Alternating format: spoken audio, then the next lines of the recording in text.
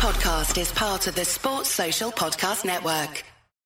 What's up, you guys? Sean Ross Sapp of Fightful. You're checking out the Ace Nation podcast.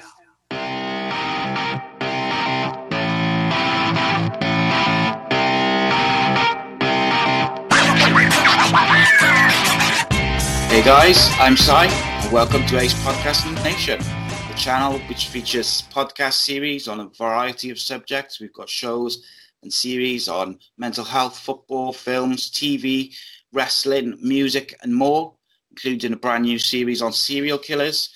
We've had guests. We have a new guest each week, should I say. We've had footballers, an X Factor finalist, actors, actresses, doctors, medical professionals, journalists, podcasters, writers, and more.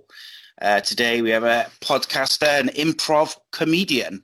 Over the coming months, we've got some fascinating shows as well, coming up with horse racing blogger, another former footballer, as well as shows on bipolar, DID, and anxiety disorders, as well as mental health in sport, episode 4, with ex-Middlesbrough player Alan Moore, where he discusses his battle with mental health since his career has ended. We've got two series focused on mental health, and I believe it's vital to get people talking about these issues. So we like to get them out fairly regularly. We've also featured weekly shows on conspiracy theories, regular shows on serial killers, and monthly podcast on films and TV. So please check them out, share them with your friends, and help us grow. So today I'm joined by co-host and co-creator of the very popular Shake Them Ropes podcast. You'll also find him on Fightful's post-pay-per-view shows. You may have seen him on TV or dabbling in a bit of comedy. You're reading my Twitter bio. Yeah, absolutely. And I'm very happy to welcome Mr. Jeff Hawkins to the show. Thank you for coming on, Jeff. You okay, mate? I'm here for the mental health and the serial killers. That's what I'm here for. No, actually, you could do a big thing on mental health and comedy because everybody's twisted. Even the people you think are normal. Like, I remember, just to go off on a tangent right off the bat, everybody was saying, Jerry Seinfeld would always come out and go, I was never depressed. And, I never had any hang-ups, and I was always happy and stuff like that. And then, like, at the age of 43, he started dating a 17-year-old, and you're like, welcome to the club, Jerry. Welcome to the club. Yeah, I think anything in, like, entertainment or sport, it takes a big toll on your mental health because especially when you're starting out, because you're putting so much effort and work into whatever you're trying to do, and very little reward, very little name recognition, and you're trying to sort of find your way in these different things, which obviously, it's the same for everything in it, but in entertainment and sports and wrestling, I think it can be quite demoralizing because you spend a lot of time doing stuff and very little. Well, the reasoning for going into these types of things, also any kind of performances, you're looking for something that you're not getting, either at home or you don't think you're getting. It could all be in your head in some kind, And, for me at least, comedy, when I was doing it, was always my defense mechanism. Because I get beat up a lot because I grew up in a rather tough area of the country. And it was one of those things where it's like, if you didn't know how to defend yourself physically, you definitely had to know how to defend yourself verbally. And that's how it became for me. And it was one of those things where it's like, I started insulting myself to get people away from me. And then eventually it's like, I've learned how to insult people. Now I'm going to turn the gun on you. And it was one of those things where it was just like, and then all of a sudden it just became like, Jeff Hawkins put down artist and things like that. So it was like, okay, this is kind of cool. But, it also got laughs, which is what I wanted, which is, it's like, ooh, laughter to a comedian is a drug. And so the reason why so many depressed people are still depressed, even though they make some success in comedy, is because once that laughter dies and that high, you're like, I'm not going to feel like this until I get the next one. And it's almost a come down feeling, almost like a drug type thing where you're depressed, that you can't feel like that all the time. And also as a comedian, you can't always be on all the time either. So it's a dual-edged sword for a lot of people. Yeah, I think when you're involved in comedy, I think I often see people and they're like, "Oh, what do you do?" And someone will say, "Oh, I'm in comedy," or "I write comedy," or whatever it may be. And it's like, "Oh, tell me a joke." And it's like, don't do that. That's what people do. I see it. I've seen it many times, and it's like you say. It's like there's one thing being on stage and doing a routine and getting laughs, and like you say, getting that high of having the laughs. And then there's another thing if you're socializing or you're having a few drinks, and then people are just like look to you as almost like the jester or the clown sort of thing. Yeah, it's the one area where you're expected to be able to ply your trade at the drop of a hat. And, like for me, when I was doing comedy a lot more than I am now, it'd be one of those things where it's just like, I'm fairly serious and a little sanguine when the lights are off. I do it, for the performance aspect, but it's like, you never ask actors to do monologues. You don't ask English teachers to diagram sentences. But if you're a comedian, tell me a joke, because it's always one of the things where it's a gunfighter mentality, even within comedy. But, without it, it's like, okay, I think I'm funnier than you. I'm going to tell, if you can't tell me a joke right now, I'm going to prove I'm funnier than the comedian. Look at him, and you're just God, it's a mental drain at times. You're just like, I'm just trying to have fun at this party, guys. I'm not trying to be the life of the party. And there are people who want to do that, but I'm not one of those. There's, I always remember when I must have been about 19, quite young, just a young pup. And I went to like a black tie, like dinner and stuff. I was very, very drunk. I'd had a few before we got there. And the comedian come on. And of course, I thought I was clever and shouted something out. And he just ruined me for about an hour. Because like what people forget, especially when they've had a drink, is like these they do it for a living and they do it every night, a lot of them. And I thought I was very clever. I don't think I said anything particularly, offensive. It was just something stupid. And every single joke he just took back to me. Every time I got up to go to the bar or go to the toilet, he would draw attention to me. Oh, yeah.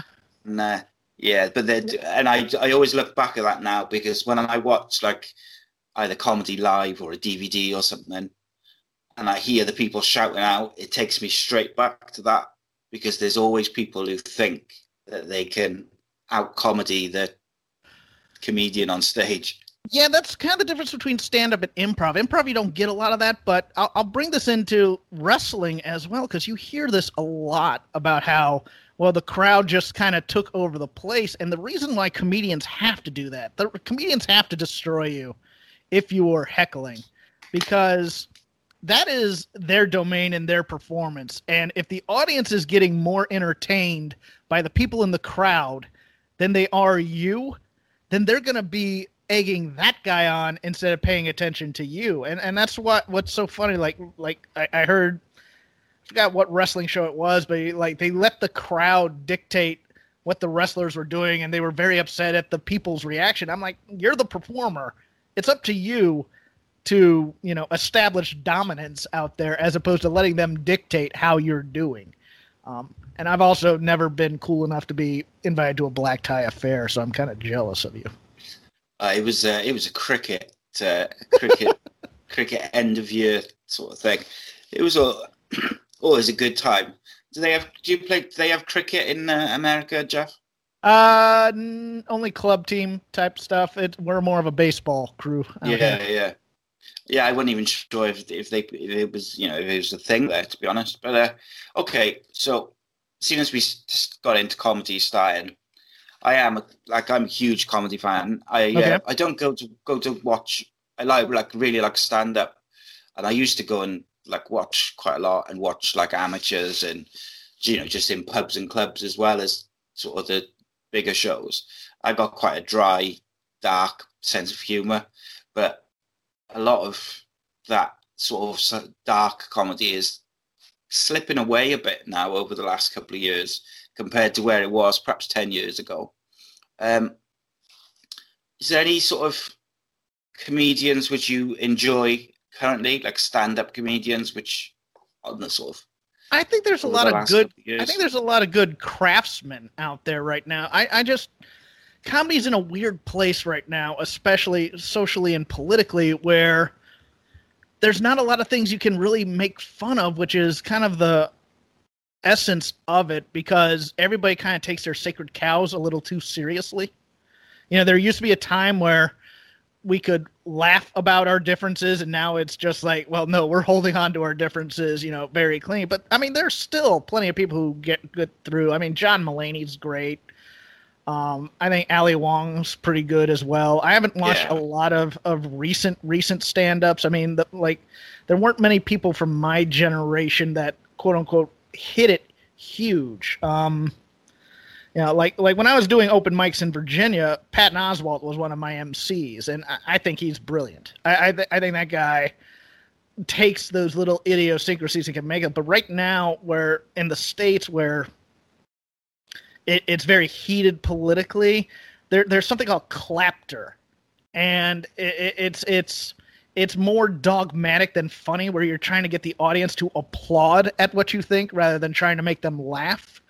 And I think it's really, you know, and especially, you know, with guys like Louis C.K. and his issues, and like we said before, comedians aren't mentally straight people for the most part. You're gonna get a lot of these. I mean, the things rumored about Louis C.K. were fairly well known in the comedy community. You know, that he had some idiosyncrasies with women and sexually. So it's not, you know, when that came up, I was just like, yeah, I'm not surprised. Yeah, comedians don't get along well with people for the most part because they're usually not good with interpersonal relations, and they're using that a lot of times as their filter on how they see life and how they're getting material and things like that. But I mean, it comes and it goes. You know, you had so much of comedy cannibalized by TV sitcoms, where if you had a good 7-minute set, you had a development deal at ABC or CBS or something to that effect. But I mean, you know, have you seen are you familiar with Hannah Gadsby, if I say that name? No, I don't think I am. No. I believe she's Australian.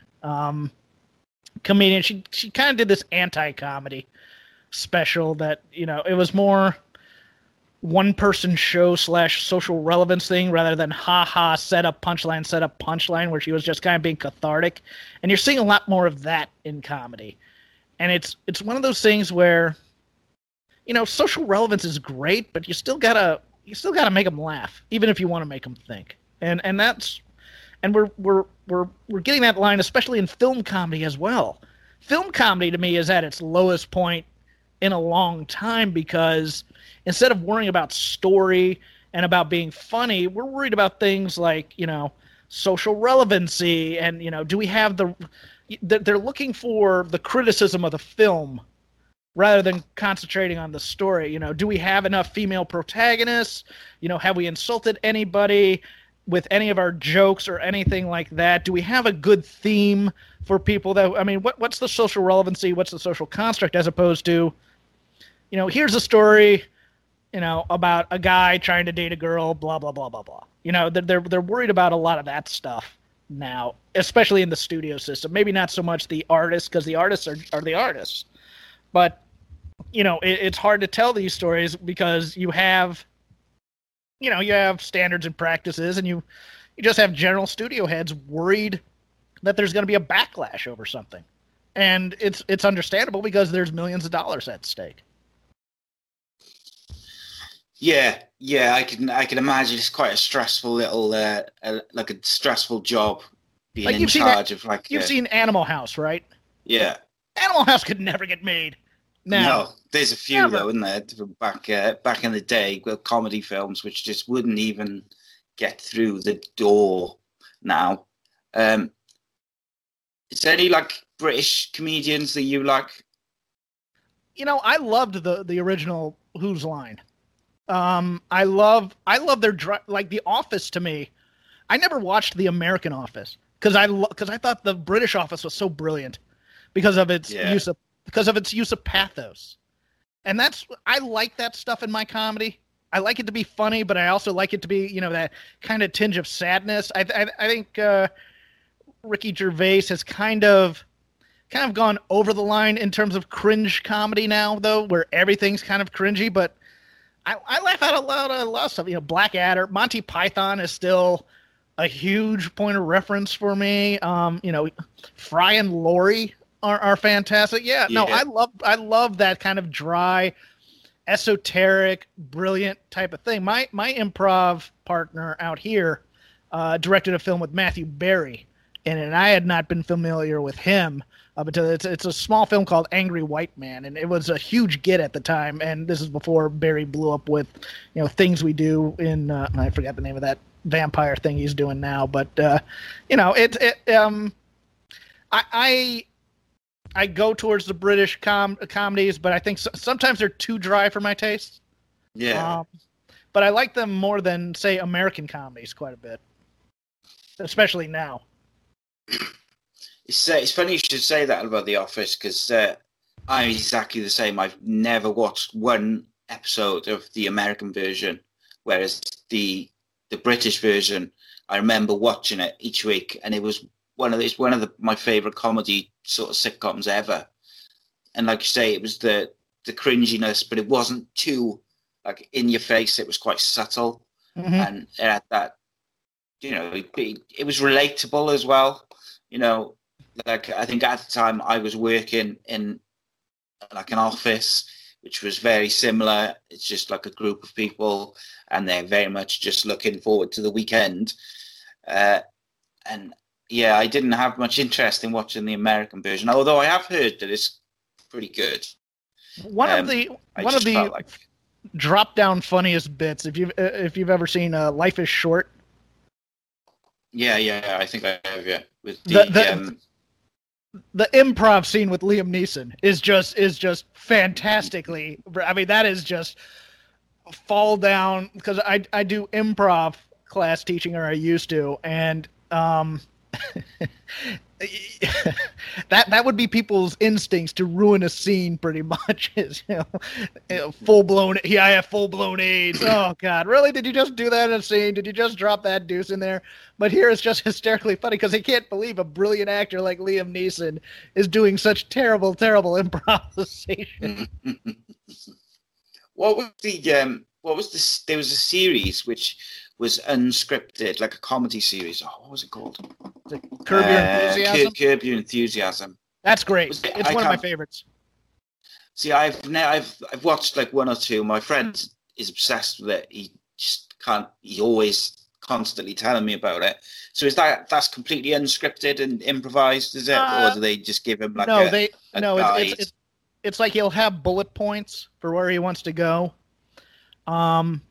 Some of it devolves a little quick because they're screaming so much and they're always so angry, and it can be grating if you watch it. Like if you binge watch Curb Your Enthusiasm, you'll just get tired of these nasty people yelling at each other. So you kind of have to spread it out. But no, he goes with because Larry David's a great writer, so he has his beginning and end and where he wants to get to on his show. And also within each scene he has where he wants to get to in terms of bullet points and things like that. But for the most part, the rest of it's improvised, yeah. I think I might check that out again, because he like I say, every time I speak to him, he's constantly going on about it. So like you say, you've done quite a lot of sort of improv comedy. How is improv comedy different to stand-up, other than the lack of sort of script, if you like?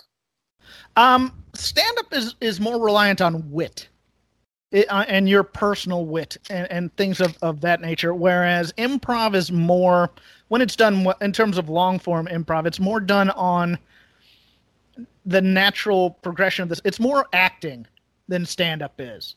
And actually, if you try to be funny in improv a lot of times versus, say, aggressive within the scene, if you try and be funny, it's going to fall flat because it looks like you're going for the joke, and it'll just kill a scene. Whereas you have natural heightening and relationships and comedy that you find out of that in improv. And also it's one of those things where if you take an improv class, you instantly have 8 to 10 friends instantly, because it's all reliant on group mind and things like that. So it's a little bit more of a, it has its own downfall, but it's a little bit more psychologically healing than say stand-up, which is more of a gunfighter mentality, where you walk into a room, especially like at an open mic, where you'll probably, if you go to more than one open mic and you see the same people, you'll hear the same 7 minutes worth of jokes usually, because they're trying to work them out. They're trying to see if they're funny, but they're not necessarily getting the best feedback because it's nothing but comedians. But they also don't want to necessarily laugh at you, because then it reflects badly on them. Whereas improv, it's a little bit more, it's a little less competitive, unless you get into a big theater system like an Upright Citizens Brigade or something, where you're looking for stage time and hopefully agents, and you really want to make it big or something. But just for day-to-day stuff, if you take an improv class, it's fun and you make friends. So if you're sitting on the couch lonely, go take a level 1 improv class. You'll meet people. Yeah, I don't think I don't think I'd ever be able to do it. I just haven't got the confidence to hold myself together and speak to. I'll tell you something that blew my mind. The best people in our improv class weren't the people doing it for improv as a career or as an acting thing. It was the people who came in from like the business world and, I just wanted to take an improv class to get better communication skills or something like that. And you just because they're not out there trying to be funny. They're just out there trying to play whatever's natural in there. And you just watch them and you go, God, you're so much better than these clowns over here trying to make everybody laugh. I love you. Please keep doing this. And, those are also always the first people to leave, because it's just like, yeah, I can't spend all this time at a bar drinking with you. So, if it was say you were at like a bar and it was like an improv open mic sort of thing. So, do they just like people just shout out like words or phrases, and then you got to go from there, or? Yeah, usually you'll for your average improv show, you'll have 5 to 7 people up there. They'll take a suggestion from the audience, usually a word or a phrase, or like one of my things, a line of poetry. And then they'll just, they'll do some sort of usually pretentious group scene trying to get material and stuff. And then they'll start doing scenes based on, the suggestion and things like that. So, that's generally how that goes. And it's usually not terribly interactive. There is something called short form, which is like party games, which is like the whose line is it anyway style of improv, where it's like you're only doing a short scene, so you can go for the joke there. That's a little bit more stand-up-y, I think, because you get your certain moves that you can do in each game that are always going to work. And that's way more audience participatory. Yeah, I Whose Line Is It Anyway? I used to love that. Was like, I think that was one of the first sort of comedy programs I got into as like a kid, where I would look out for when it was next on, because as a teen, I think I was the first sort of comedy program where I didn't just watch it because my parents had it on the TV or whatnot, because in those days in UK you had 4 channels. And you generally had one TV in your house. Mm-hmm. It's not like my kids today, where they've got like a TV in their room and a tablet and a phone and all this sort of stuff. You had to watch what your parents were watching and like it. Yeah, that happened to me when I started watching wrestling as a kid, because we had one TV, and at 7:00 you had wrestling that was on TBS, but you also had Star Trek: The Next Generation, and my dad was a Trekkie. So it would be a knockdown drag out as to who got control of the television sometimes. Yeah, so just before we go into wrestling, I wanted to ask you, or just get onto some TV stuff, actually. What do you think of Black Mirror? You a fan of that? I don't like science fiction. Okay. It's very odd. I'm not a big fan of science fiction. I'm not a big fan of fantasy. I don't know why. I think it's probably been beaten out of me by being in Los Angeles and having so many people who went ape crap over Star Wars so much, which was a film I enjoyed, but I never obsessed over them like they did. And just I liked when Game of Thrones was out. I liked the books because they were like modern political theory type of things. And then when the magic and dragons came back, I just, all right, fine. Because I always, like, I play video games, but I cannot stand playing, the usual fantasy type games where you have wizards and warriors and stuff. I just think the spells are cheap ways out. I'm like, this guy can't fight. He's just going to propose a spell and make it all better. Well, then what's the use of me learning how to use this sword if that guy's just going to put up a potion and, make something? It's like, screw that. Yeah. So I never geared towards those types of shows. So I couldn't tell you anything about Black Mirror, to be honest with you. Okay. See, I was late to the party with Black Mirror. It was everyone was talking about it, and I didn't. I know the gimmick, and it sounds fantastic. I mean, it sounds like a great series, but it's just not my tea. I just don't want to do it. I think some of them. There's a couple of episodes which I really enjoyed, and I was actually disappointed when they're only like an hour long or something, because I wanted more. But then there's some where I'm just like, I can't watch this. So I think it's a bit hit and miss. It's an interesting concept and it's different. Very. So, I like different. So for me, I find more laughs in dramas that are just kind of like there was a show out here for a number of years called Justified, which is based on Elmore Leonard, and Elmore Leonard is hilarious, but some of the scenes in there were just criminals being inept and stupid, and just having Raylan Givens play the straight man to that, and watching these morons try and be good at crime, and he just cracks wise. Hilarious stuff. I gravitate towards that far more than, say, your average American sitcom, which I just find the laughs are unearned usually, or they're just not funny shows to me. That's. But that also comes from just working in comedy so much that I just don't want to see comedy anymore. Yeah, I can definitely understand that. But I suppose when like sitcoms and even comedy films and shows is they're always looking for the laugh and they're always trying to be funny. Whereas then when you get something like Justified or other dramas which have got sort of funny bits in, it's more natural. Yes. So it's more enjoyable. Yeah, like The Sopranos is a hilarious show, if you ever watch that. It's really good. And that's not set up punchline at all. That just comes from people's reactions to stupid things, usually.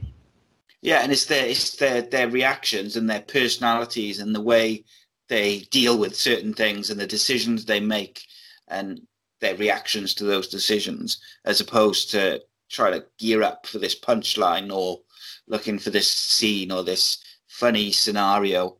And I find, I'm similar to you by the sounds of it. I much rather watch The Sopranos and watch it for the classic TV that it is, but also get the laughs and the scenes which stick with you afterwards. So what sort of TV shows do you watching at the moment? I am so busy with my day job. Most of my television watching is wrestling because of all the podcasts I do. And any free time I have, I like watching classic movies. I don't watch a lot of TV series. I'll still put on The Simpsons occasionally. Veep was very good while it lasted. That just ended. Arrested Development, whenever they come out, I think still the early seasons were brilliant. The later seasons, when they got to Netflix, not so much, but that kind of thing. But as for current television, what's coming on, I don't know a whole lot because I don't have a whole lot of time to watch it. But I mean, the couple of episodes of The Good Place I watched were very, very good, I thought. Okay. And did you say you watched Game of Thrones? Yeah, I did because I had read the books, and I wanted to compare the two and all those other things. And it's a shame they didn't have the budget at the beginning that they had at the end, because they could have really done some stuff that they cut out of the books in there. But it was a fun ride up until because for me as a writer, I loved a lot of the rich dialogue and stuff like that. But you could tell that George R.R. Martin had created a world that he didn't know how to get out of, and that's probably why. And I could see why he got writer's block. Writer's block is easy to get, And especially if you're getting so much pressure on yourself, hey, I gotta finish this entire world I've just created, and I have 2 books to do it, and I have no way to get out of this. But once they ran out of material from the books, all the dialogue became expository. We need to go here and do this, as opposed to character dialogue, driven dialogue. And you can tell the actual cutoff point when that happens, because Tyrion becomes an absolutely useless character throughout the show for the most part. Stannis Baratheon becomes kind of a set piece, and when he was a deep and rich character, they start focusing on, Weiss and Benioff have their tropes and they have the things they liked, and you could have seen this in Lost as well when they did there. They wanted to focus on the TV stuff, the love story between the 2 main characters, and they started writing it like a TV show. Oh, people might get mad if we kill off this character, and we need to find some convoluted way for this person to survive this, and you're just watching, and became an uninteresting show towards the end. I thought, it was still fun to watch. It just was far less interesting.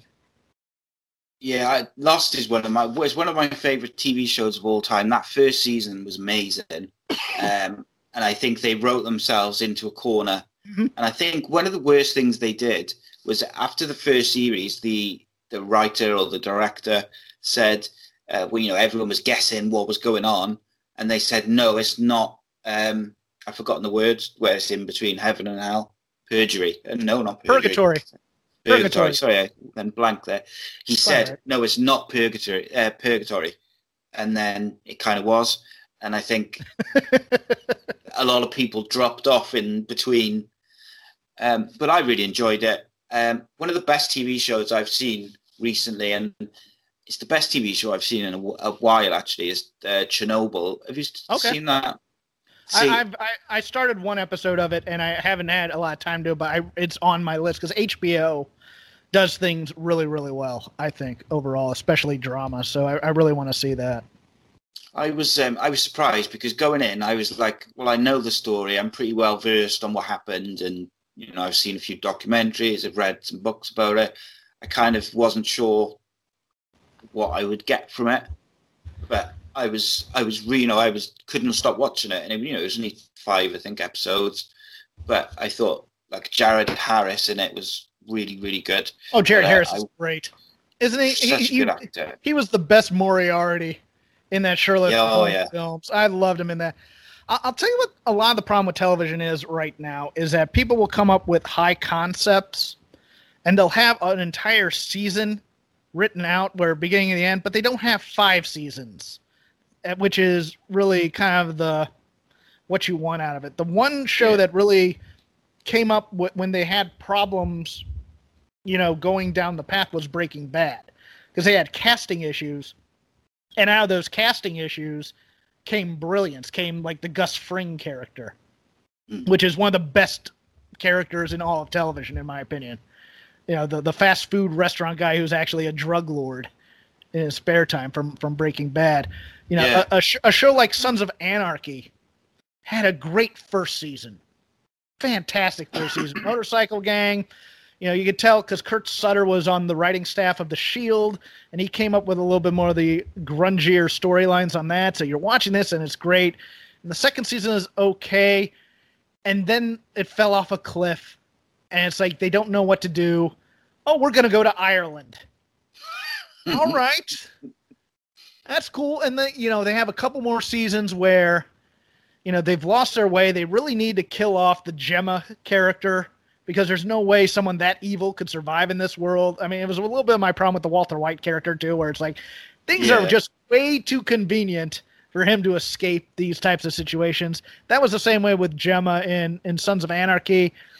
And then they kind of got it back towards the end there, but it was just such a mess there in the middle. And that's because it's like, once we get this hit TV show, we don't have the roadmap anymore that we want, and we're trying to think of a roadmap as we go. And it becomes problematic for the storylines where they're all getting mixed up, and You can see issues with the continuity here and there, and the vision is kind of gone, and you're just trying to, okay, I just need to get these episodes out on time for the network type of thing. Yeah, and I think that's largely a problem in the WWE at the moment as well, is like there's never any long-term plan. Whereas at least years ago, you knew, or they knew at least, where they wanted to go by the end of the year. So they would build towards that. They would build certain characters in the main story. They would build other characters who were going to get a push later on in the year, slowly up that way. But it's almost like a lost art of long-term storytelling. Well, they've also, I mean, part of that problem is their growth, quite frankly, because what happened was back in the 80s, you only had at most 4 pay-per-views. You had the big 4. You had Survivor Series, WrestleMania, SummerSlam, and the Royal Rumble. And you could plan, okay, WrestleMania is the end of our season. What do we need to do for the next year to get to our idea for what the main event should be next year for WrestleMania? And they would plot out the entire year. You'd have the superstar shows, and occasionally you'd have Saturday night's main events. And maybe primetime wrestling, which basically was kind of like a squash show, highlights of arena matches and things like. It was a filler show, but for the most part, your television only took place on 1 hour a week, plus a monthly 1.5-hour special. And now they have 5 hours a week to fill on primetime national television. Oh yeah, and you can't really do you can't do long-term storytelling because there's no time to shut it all down and write a compelling script and come up with things for these characters. And also it's just the guy at the top who runs things. His thing has always kind of been like a student who procrastinates, writes a term paper at the last minute and gets an A, and thinks that that's the way that he should always have to do things because that's how he's smart. And it's like, no, you need this kind of planning as opposed to seat of the pants things. And so you hear these stories about scripts being rewritten while the show is going on. And that is insane to me, especially as a writer. It would drive me nuts. I interviewed for the WWF back in, I think, 99 or 2000. And back then it was, you were playing a game. You had a 50-50 chance of having a good interview just based on how they were feeling that day because they weren't sure if they wanted TV writers who weren't fans of wrestling or if they wanted wrestling fans, people who knew the product. Yeah. So you kind of go and you pick your lane, and I picked the wrong lane, obviously. So I didn't get the job. I thought my packet was pretty good. A buddy of mine got the gig and only stayed for 3 months, and is still in wrestling today, just not with the WWF. But it's one of those things where, when people blame the writers, I go, no, you blame the showrunner. Blame the show because there are plenty of people who have gone through that system who have great out-of-the-box ideas. It's just everything about Vince's mentality on pro wrestling has always kind of been, and this is something Tanahashi from New Japan wrote in his autobiography, and I think it's brilliant. They're the McDonald's of professional wrestling. If you go to a McDonald's in Florida or if you go to a McDonald's where you live, I can get a Big Mac, and the Big Mac will be made exactly the same way with the same ingredients, and it gives me comfort to know that.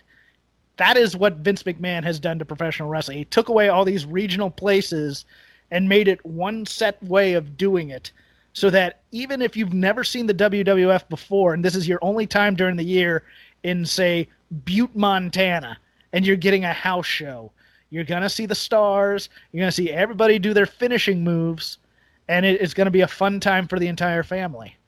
There's little things that have come up in Vince's life and that other things I've said that I've taken as almost good ways to view the product. Like when Vince McMahon said in Beyond the Mat, we make movies, he really thinks that. And his upbringing, I remember from the Playboy interview, was 1950s serials. And you could see he's kind of trying to run an old-timey Warner Brothers style movie studio within the WWF. He casts leading men, he casts monsters, and he has a certain way he wants his leading ladies to look. And he's casting those main roles to be his stars. And everybody else is kind of just contract players. Yeah. So the question is Vince McMahon out of touch? I don't know that he was ever in touch. That's the weird thing, is because the WWF was never my wrestling. It was never my thing to watch. And I think, let me put it this way.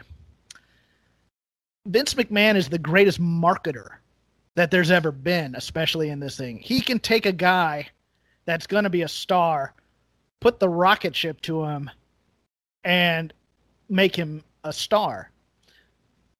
Creatively, he's not that clever. That's the thing to me. All the stars from the 90s that we talk about, your Stone Colds, your Rocks, people like that. Those came out of things that happened when those guys took a chance and found something. And then Vince McMahon put his rocket to them and they became stars. The Undertaker is his.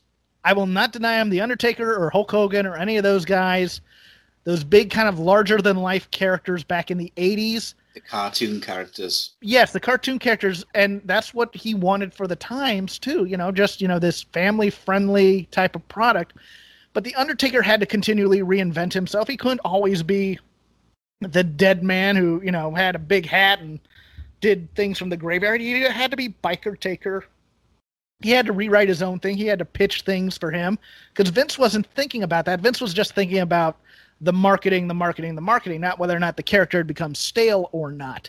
And that becomes a bit of a problem, I think, in today's WWE, where the people who work for Vince McMahon, the wrestlers and stuff, they desperately want to pitch things for their characters, to make them fresh, to do things like this, to do things like that. And Vince has the casting mode in his head where he just goes, well, I don't see you like that. Or, that may put you on a level that I don't see you at necessarily. So I think he kind of works against them if they go against his natural instincts. Yeah, one of my biggest frustrations with WWE is that they stifle creativity. And you look at the roster that they've got, including NXT, and they've got the most talented roster they've ever had. Yeah. The most guys, the most creative. If they gave some of these guys their own bit of creative rope to do something with their character and gave them bullet points instead of a script so they could speak naturally like they speak, or how they see their character speaking, rather than having to memorize these lines for a 10-minute promo which opens the show every week, I think you would see a different side to a lot of these guys. And I think even the guy at the top who is their big face of the company in Roman Reigns, I think he is one of the guys who's suffered the most from that. Because I feel like if he was given a little bit of creative freedom and if he was able to cut his promos in a way that was more natural to him or to how he views his character, people, or like the hardcore fan base, if you like, I don't think they'd be so against what they're doing with his character. But he's almost like the complete corporate pick. Well, I'm going to push back a little bit against this because I agree with you 100% in theory. If left to their own devices, maybe with a producer who's helping them, with what they're saying and what they're doing, maybe an acting teacher of some kind, most of these guys left to their own devices would be great and could create a great wrestling show. Vince McMahon doesn't want a great wrestling show. He wants a variety show. He wants a sketch comedy show with wrestling in it.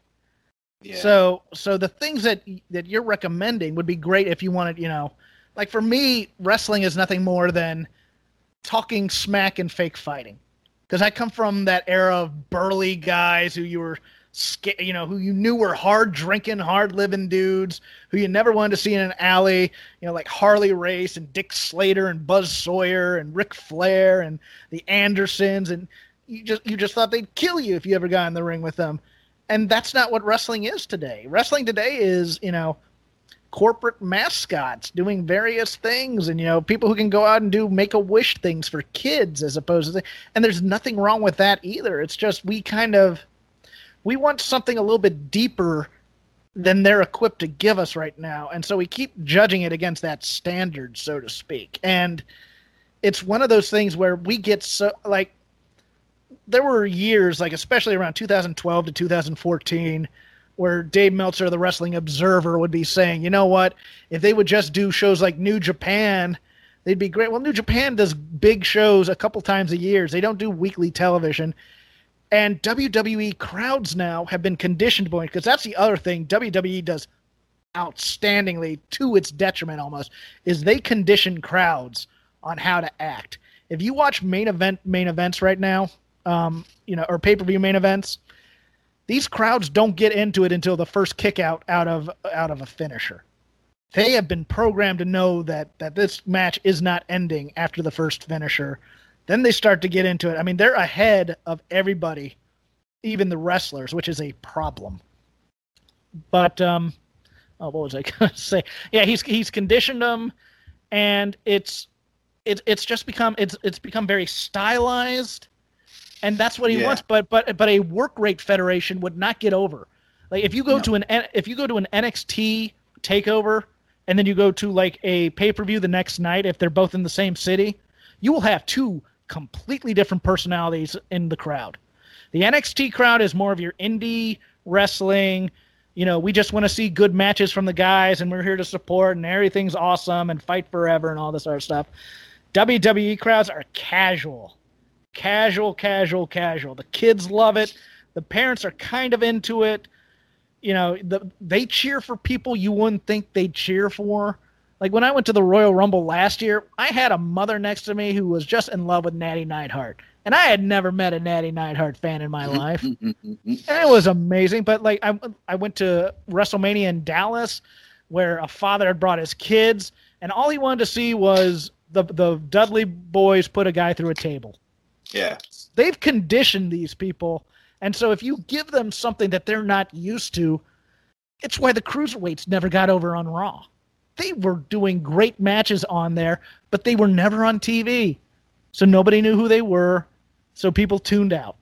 You have to condition audiences to what they should like, and then you can start adding the things in within that, I think. And that's what WWE has done so well compared to almost every other wrestling company out there right now. Yeah, and I think I suppose the question is will they need to change? Because what AEW is doing is they are giving people the creative freedom to try things and do things, and they've done it themselves. You see it on Being the Elite. Some of it works, some of it's good, some of it is a bit not so good. But at the moment, the people are behind them. People, for their big shows, they're selling out. I do feel like they've got a good TV deal, and I do feel like if WWE don't pay attention, AEW could start hot on TV in the fall, and then there's suddenly WWE might have competition from a TV point of view, not in terms of size of the company, but from a TV ratings point of view, because the WWE ratings are just sliding. Yeah, I think what they need to do is they need to they need to make more interesting people, quite frankly, because right now all the characters on WWE television are a catchphrase and a finishing move.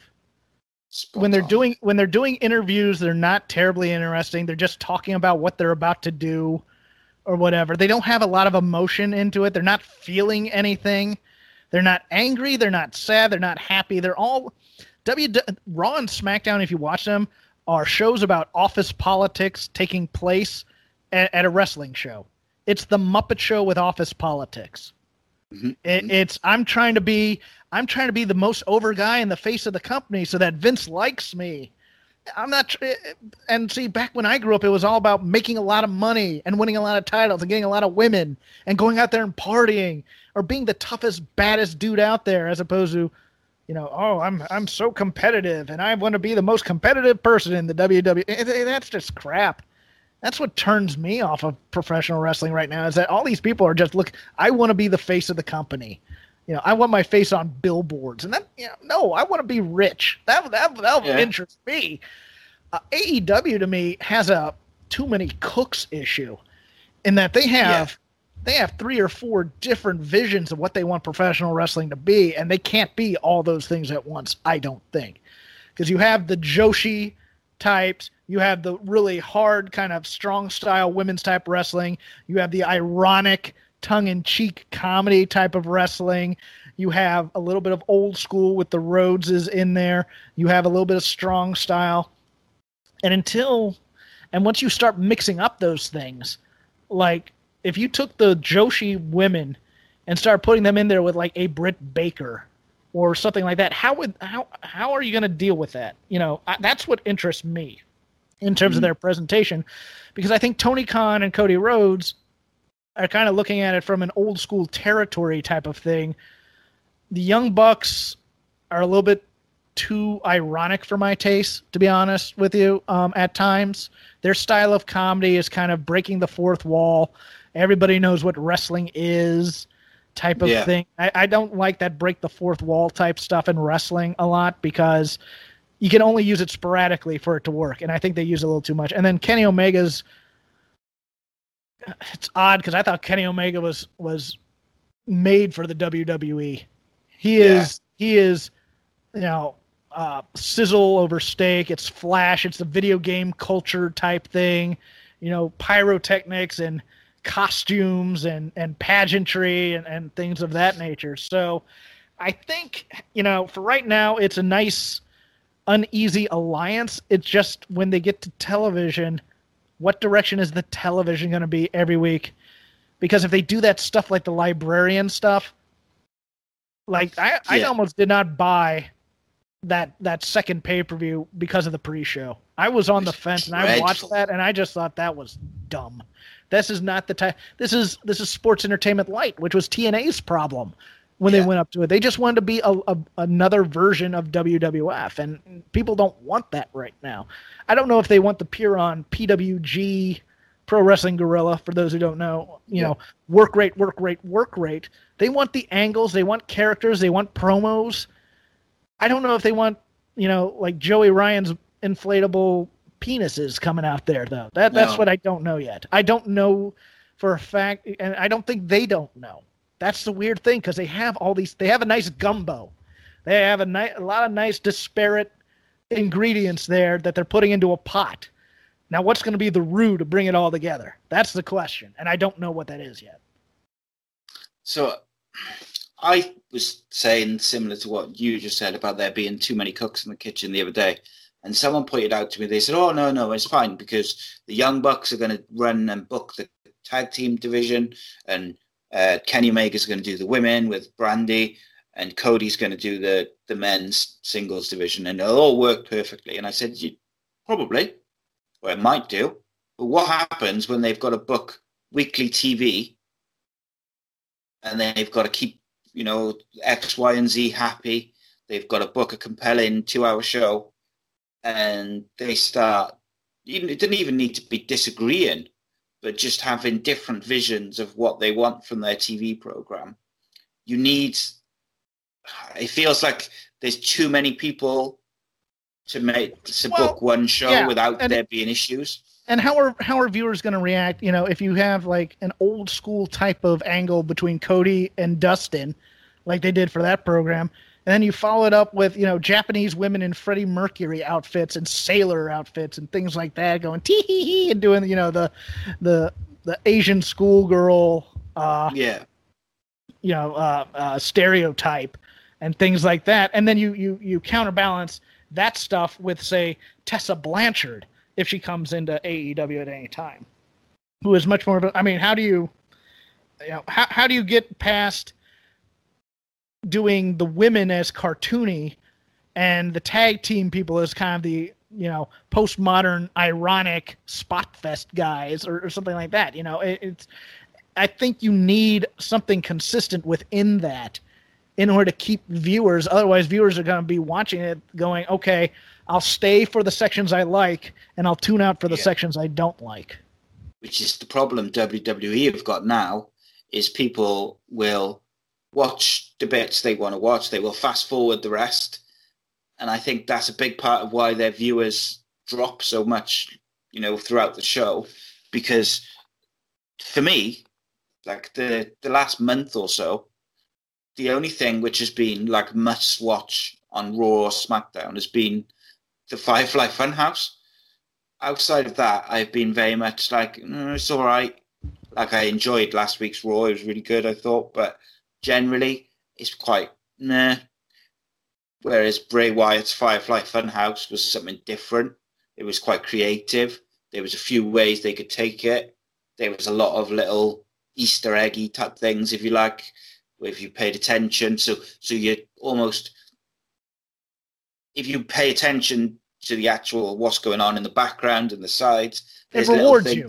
Yeah, and that's what I want from my TV programs. Yes, that's what everybody wants from television programs, and that's a major issue with WWE, is that they're not giving you storylines or plots or anything that pay off from week to week to week, that build tension or heighten stakes or anything to that effect. They give you matches to fill the time. And somebody beats them in this match. Oh, and then the next week the other person wins by cheating, and the other person wins, and the other person wins, and we'll have the match at the pay-per-view. As opposed to, I beat you this one week with interference, and then the next week the other person beats the other person by interference. Okay, we need to stop this interference somehow. Let's have a cage match. Instead, right after the pay-per-view, they announce we're going to have a cage match. And then they just beat each other for 3 different weeks. And you're like, what is the point of me watching this if I've already seen the match? I mean, they don't do blood feuds at all. They don't do things where their guys are so angry and they're cutting promos on each other, just cutting each other to bits verbally, that everybody's, like in the UFC, where you just go, I got to see this fight right now. Yeah. They don't do that anymore with anybody. No, and they don't save. They don't save big fights either. Mm-hmm. Like, they give away everything on TV all the time, and it's just like, it drives me insane, because they've got some really big matches that they could do, and big, people who are popular, like Ricochet and AJ Styles, who people want to see wrestle, whether they're casual or hardcore fans. People are interested in seeing them wrestle. But to go to that next level, particularly for the sort of more casual viewer, to go from wanting to see them wrestle to being emotionally invested in what they do, you've got to develop their characters and give them a storyline arc. Well, they have to feel something. The characters have to feel something, and these characters do not feel anything. They are there to do their job. I have been told I have a match at this time. I mean, when was the last time, you saw anybody really get angry at something somebody said, or happy or anything like that? They're just like, they kind of do the, what do I call it? Play to the back of the room reactions in the ring, where it's like, oh, and they're going real big with their reactions or anything.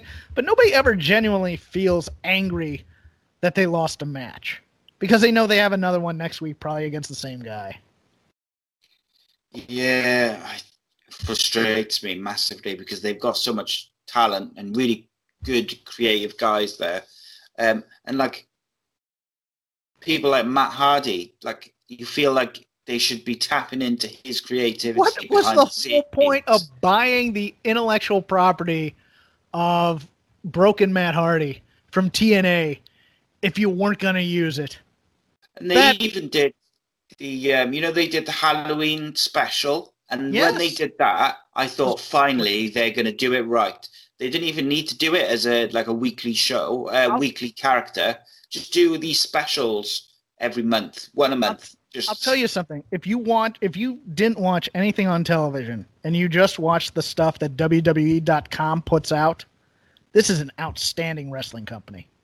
Because there are skits on there that they're just doing on their own that are laugh out loud funny. Like, the Iconics are comedy geniuses. They're comedy geniuses, especially Billy Kay. They never get to show it, though. Yeah, if you watch, well, they're trying to add in like catchphrases from those things, but if you watch like after they get eliminated from the Rumble, Kathy Kelly is back there, and Billie Kay is just a comedic master to the point where she's breaking Peyton Royce. Peyton Royce can't keep a straight face during all this time because Billie Kay is just a comedic tornado going through there. And yeah, I mean, there's brilliance on WWE.com. It's just none of it ever makes it to the main show, so it doesn't get that widespread. It's because they don't, so like the Iconics or the 24/7 title stuff, the online stuff for that is amazing. Yeah. Then when they do the segments on the TV shows, it's cringeworthy a lot of the time because it's so wooden and scripted, and it's not what's getting over with people on the online sections. And it's so broad. Their comedy tastes on the main roster are so broad that everybody's already at the punchline for the most part before they even get there. Like, I mean, and there's nothing wrong with that sometimes either. Like the Jim Cornette birthday cake skits in Mid-South and the NWA, you knew his face was going into the cake. You just didn't care at that point. It can be done well if it's broad, but at the same time, you're just like, and the WWE, like, you're way ahead of every heel turn there is because you see the signs, or it used to be the guy grew facial hair. It's like, oh, he's turning heel. You're they just lack subtlety, didn't they?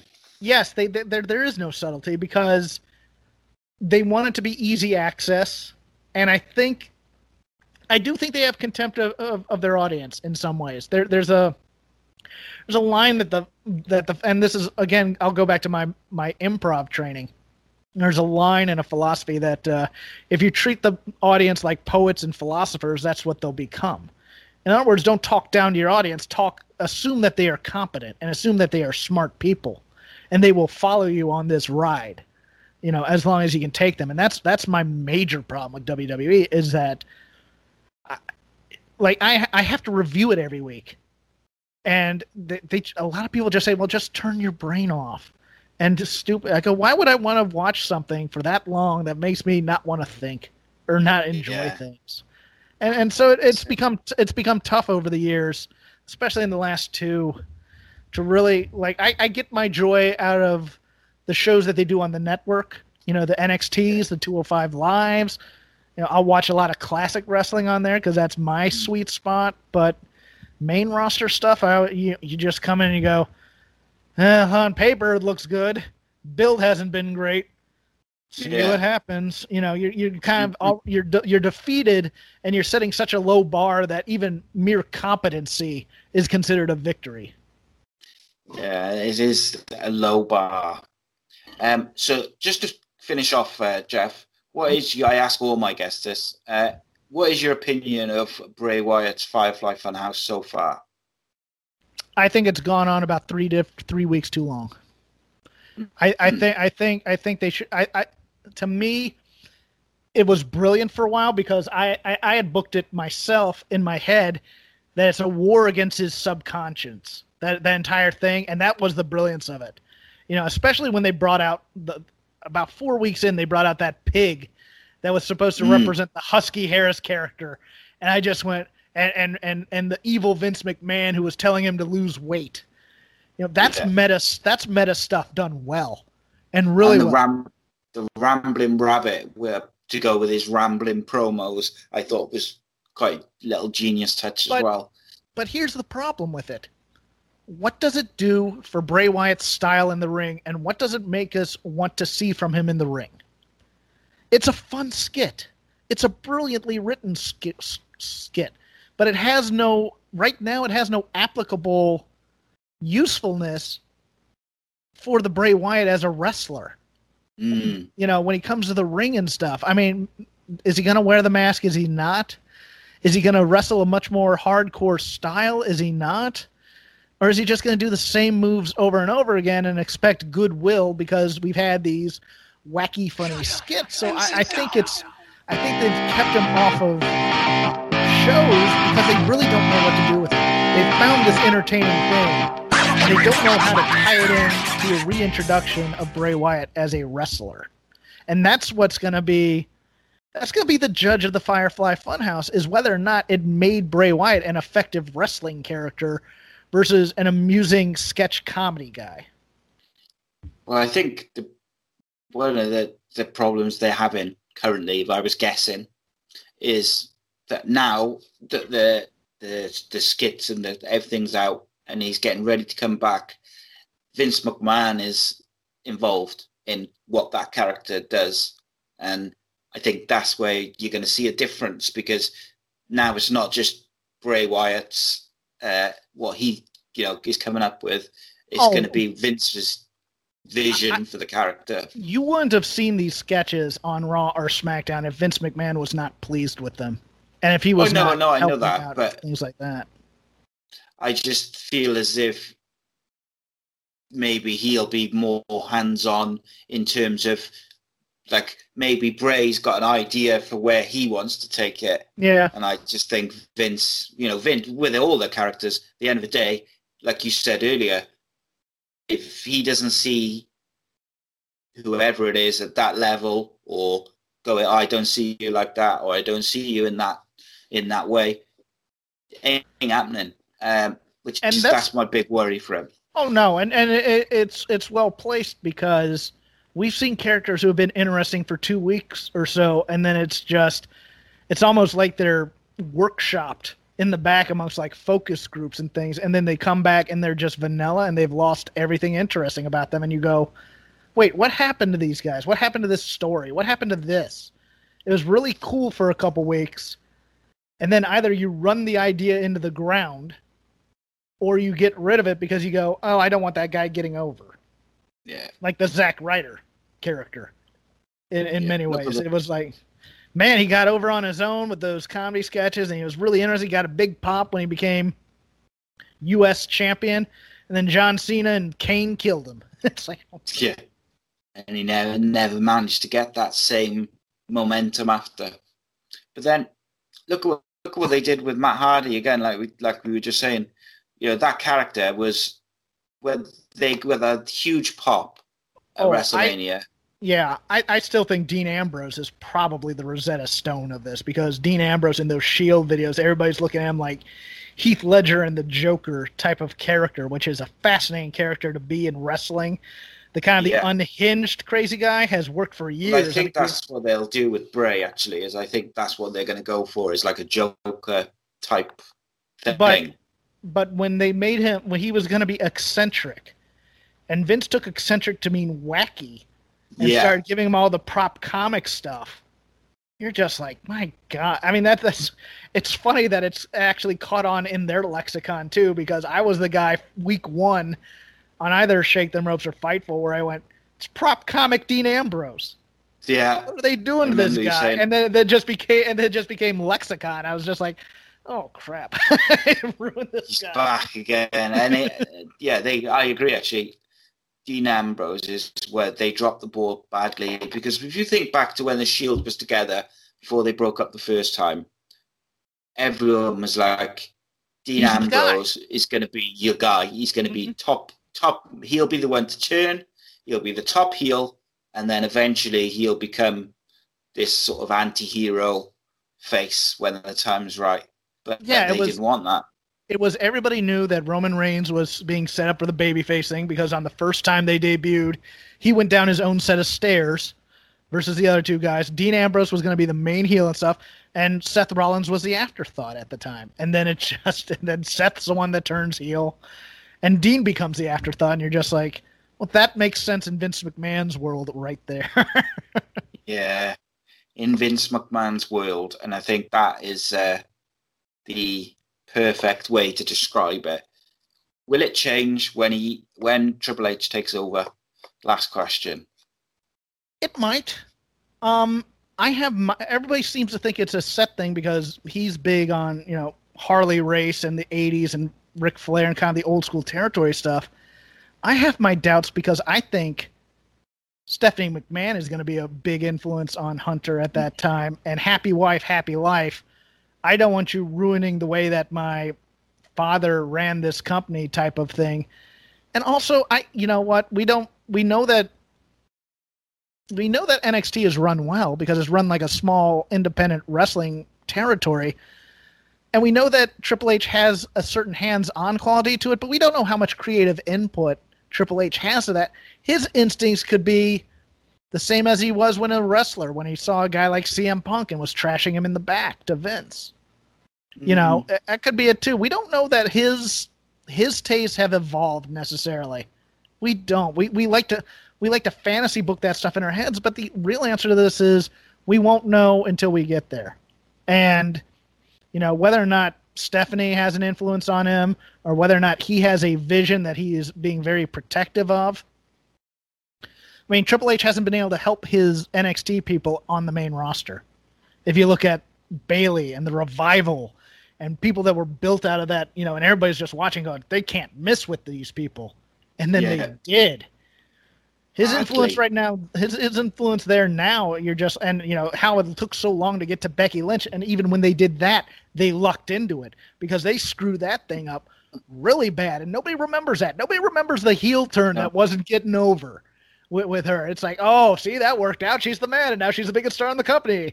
And WWE created her. Look at us. And everybody who doesn't remember like those bad promos where they wanted her to be a babyface and she was cutting heel promos on Charlotte. And you're just like, this ain't working at all. So don't do it.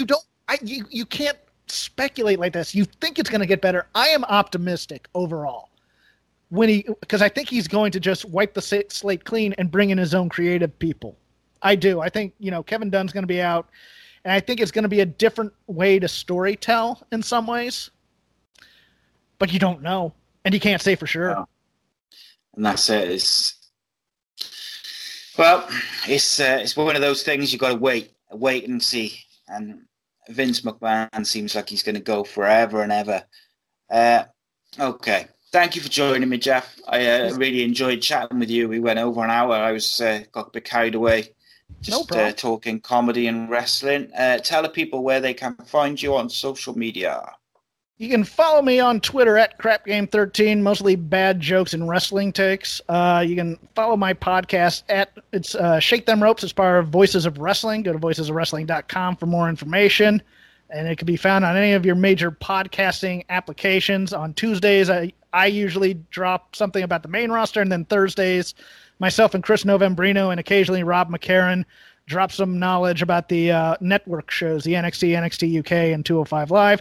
You can occasionally find me over at Fightful, at Fightful.com, doing post-pay-per-view shows. I used to do post-SmackDown shows with one Sean Ross Sapp. I'm usually in there to kind of be the bull in the china shop, make everybody laugh for a bit, and get out of there. But mostly, you can follow me at CrapGame13. And tell me if you enjoyed this or not, or if you just thought I sucked. I'll be fine with that. Yeah, cool. You can find me on Twitter at ACEcast_Nation. We drop 3 new shows per week, Monday, Wednesday, Friday. All our shows are available at video format at youtube.com/C Ace Podcast Nation. Audio, like same as Shake Them Ropes, Stitcher, Spotify, Apple Podcasts, all the usual platforms. And we will be back for another show very soon. Thanks again to Jeff for joining me. And thanks to everyone for watching and listening. See you next time. Cheers.